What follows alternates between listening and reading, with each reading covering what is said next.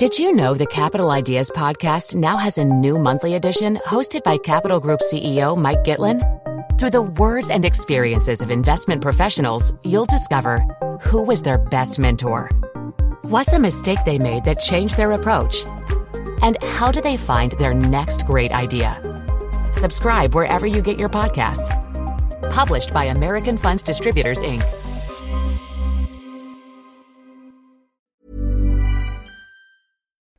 Welcome to Banking Weekly from the Financial Times with me, Martin Arnold, the FT's banking editor. Joining me in the studio today is Emma Dunkley, our retail banking correspondent, and on the phone we'll be hearing from Richard Lum, Head of Financial Services at Accenture, as well as James Schotter, our Frankfurt correspondent, and Ben McClanahan, our US banking editor. This week we'll be discussing quite a lot around the issue of banking technology. Firstly, we'll talk to Accenture about a new study they've produced that shows how few tech experts there are on bank boards.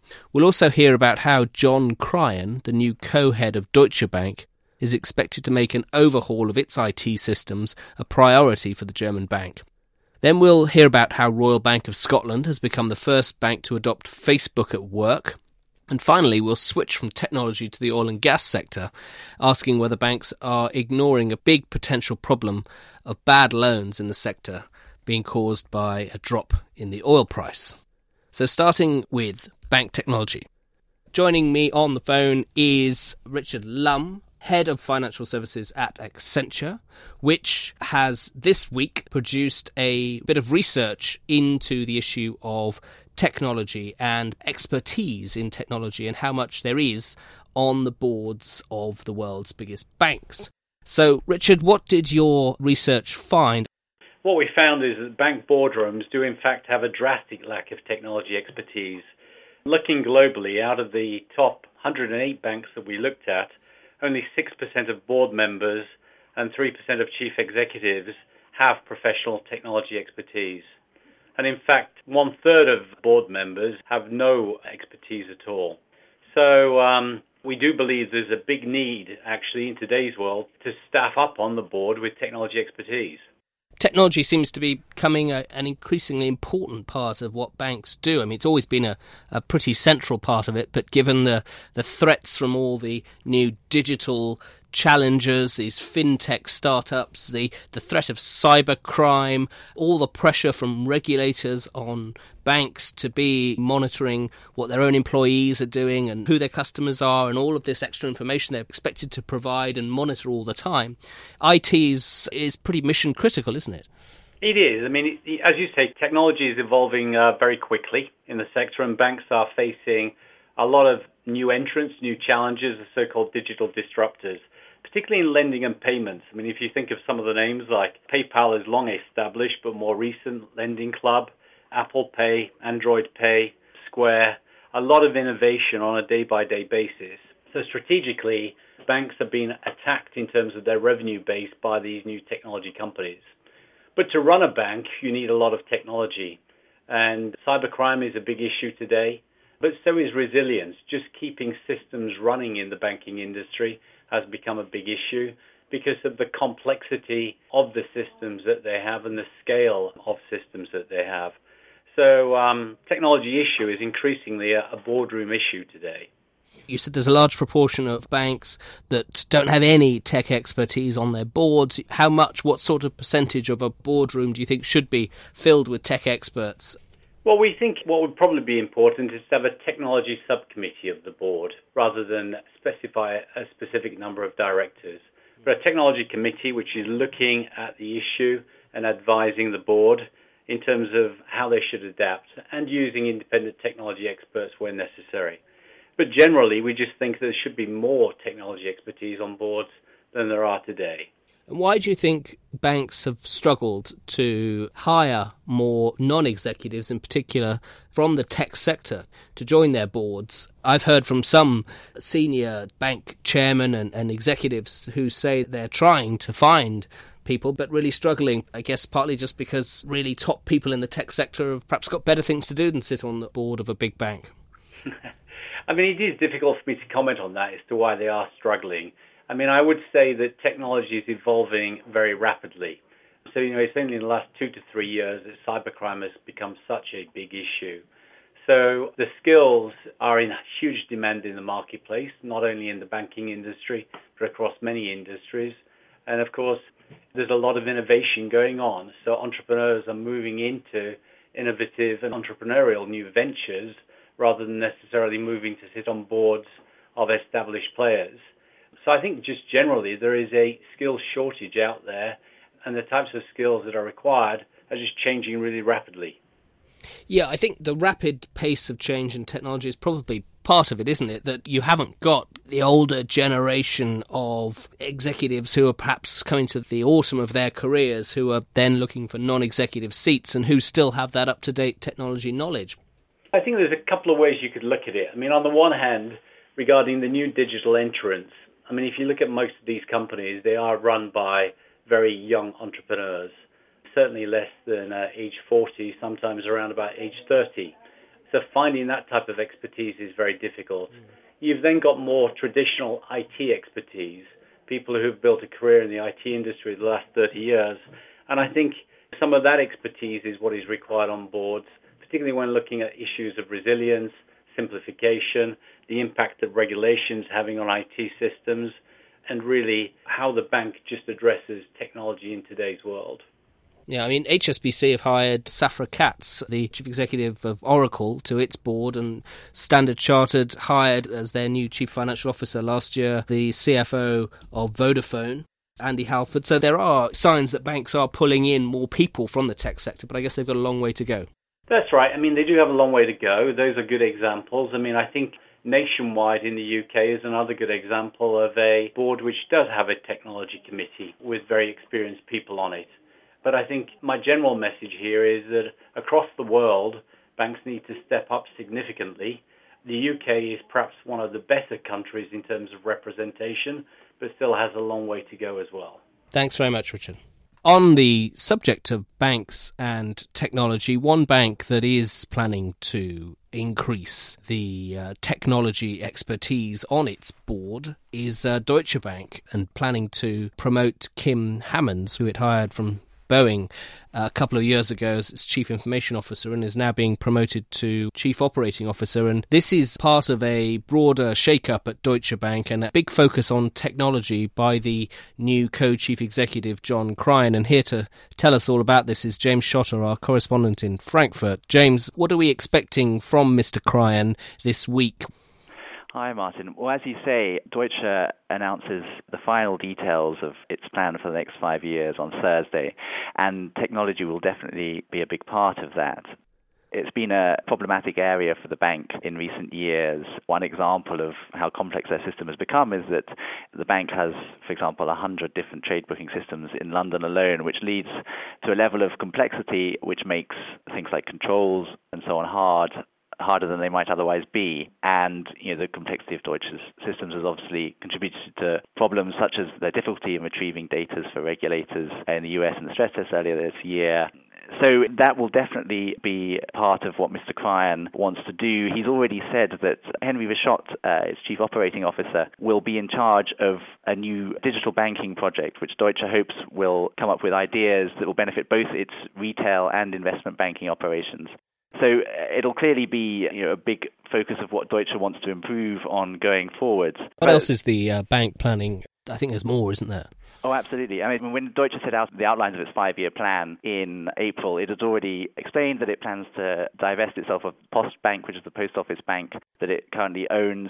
It's looking to find $3.5 billion in cost savings, and it intends to cut assets at its investment bank. But one thing that Deutsche didn't give then, to the disappointment of investors, was more detail to flesh out those outlines. So I think one thing people will be looking for very closely on Thursday is details of the timings of these cost cuts, how quickly they'll be achieved, but also precisely what it means in terms of headcount reductions. Deutsche has a huge number of contractors, as well as a large level of full-time staff in comparison with rivals such as Credit Suisse and UBS. So I think on both those fronts there could be reductions. Then there's also the question of its balance sheet. Mr. Cryan's been very clear since taking over that he will be aggressive in dealing with assets which tie up balance sheets for the long term, particularly as new capital regulations have made that a less attractive part of banking to be in. And then the other issue that's hanging over Deutsche at the moment is their plans for bonuses, which is another area where Mr. Kryan, I think, might be quite aggressive in terms of showing that he's serious about turning over a new leaf at Deutsche. Right, so it could be a very dramatic week for Deutsche Bank, Germany's biggest bank. Thanks very much for running us through all of that.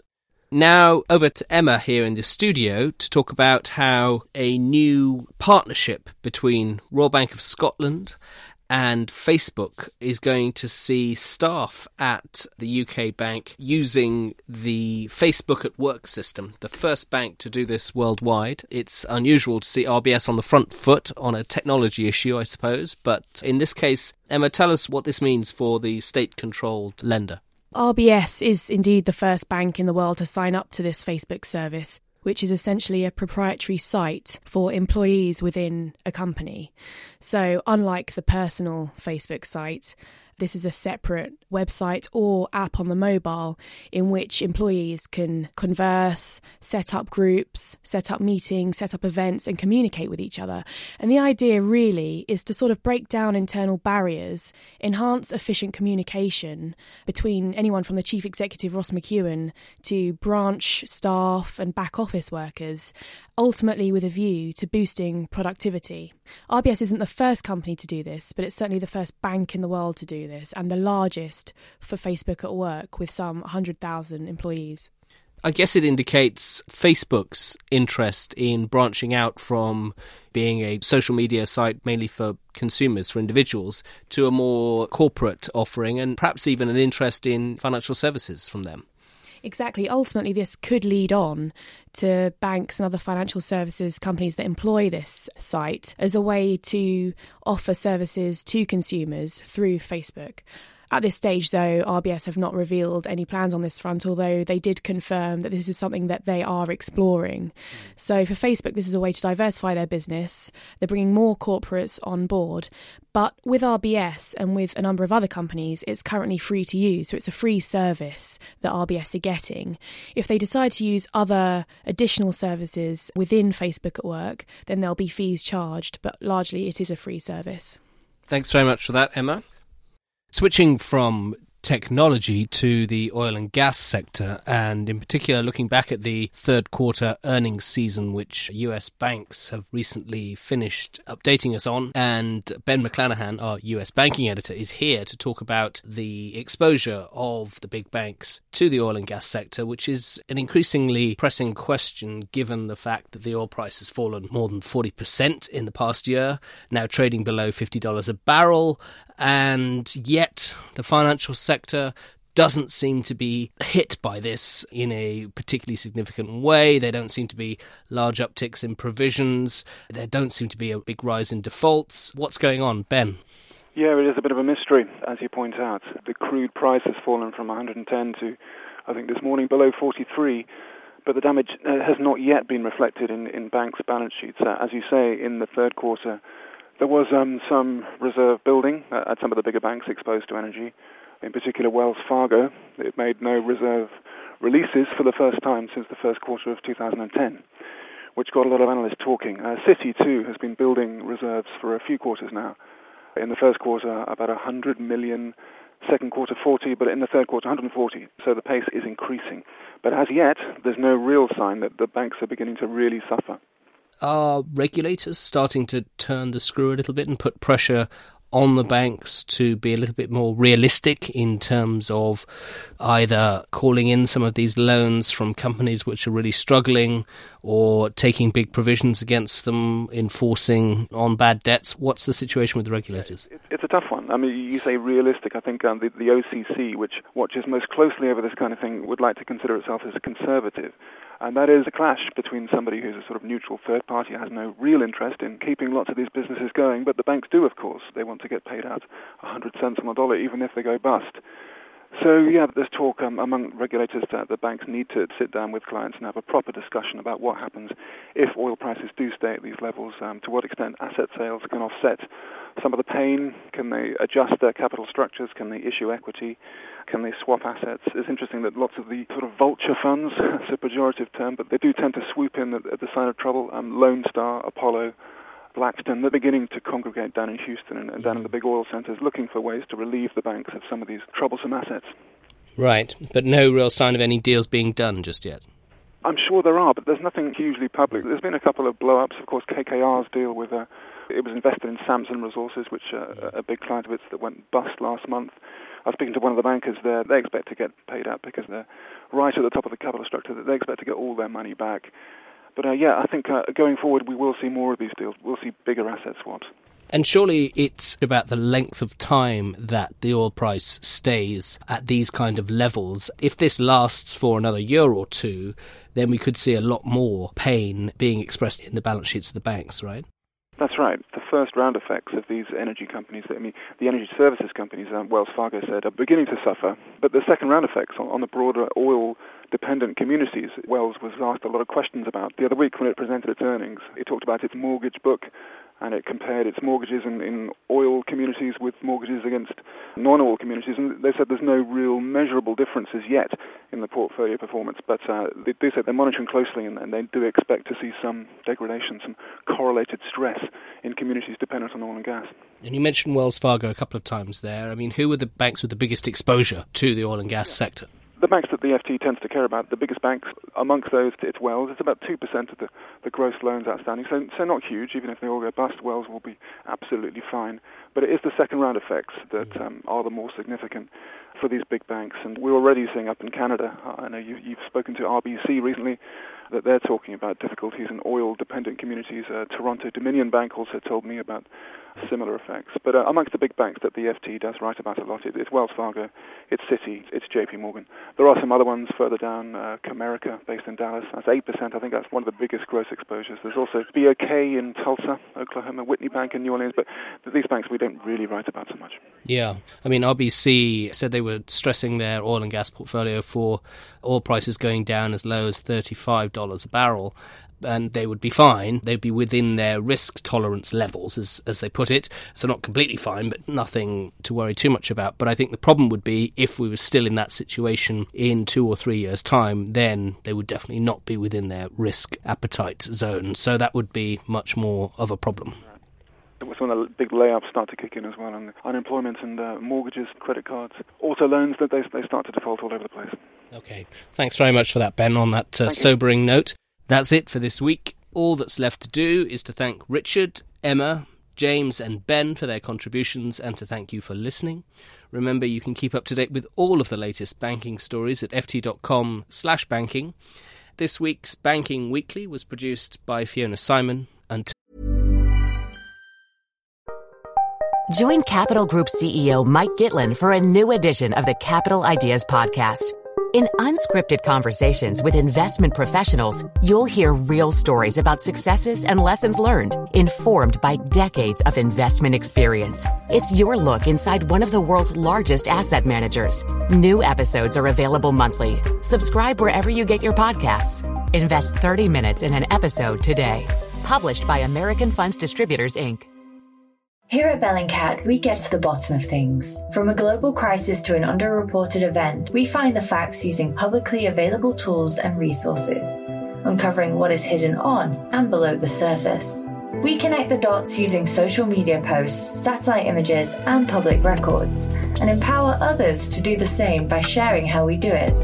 The ability to do so is only made possible by our readers, supporters, and community members. Care to join us? Learn how at bellingcat.com. Till next week, goodbye.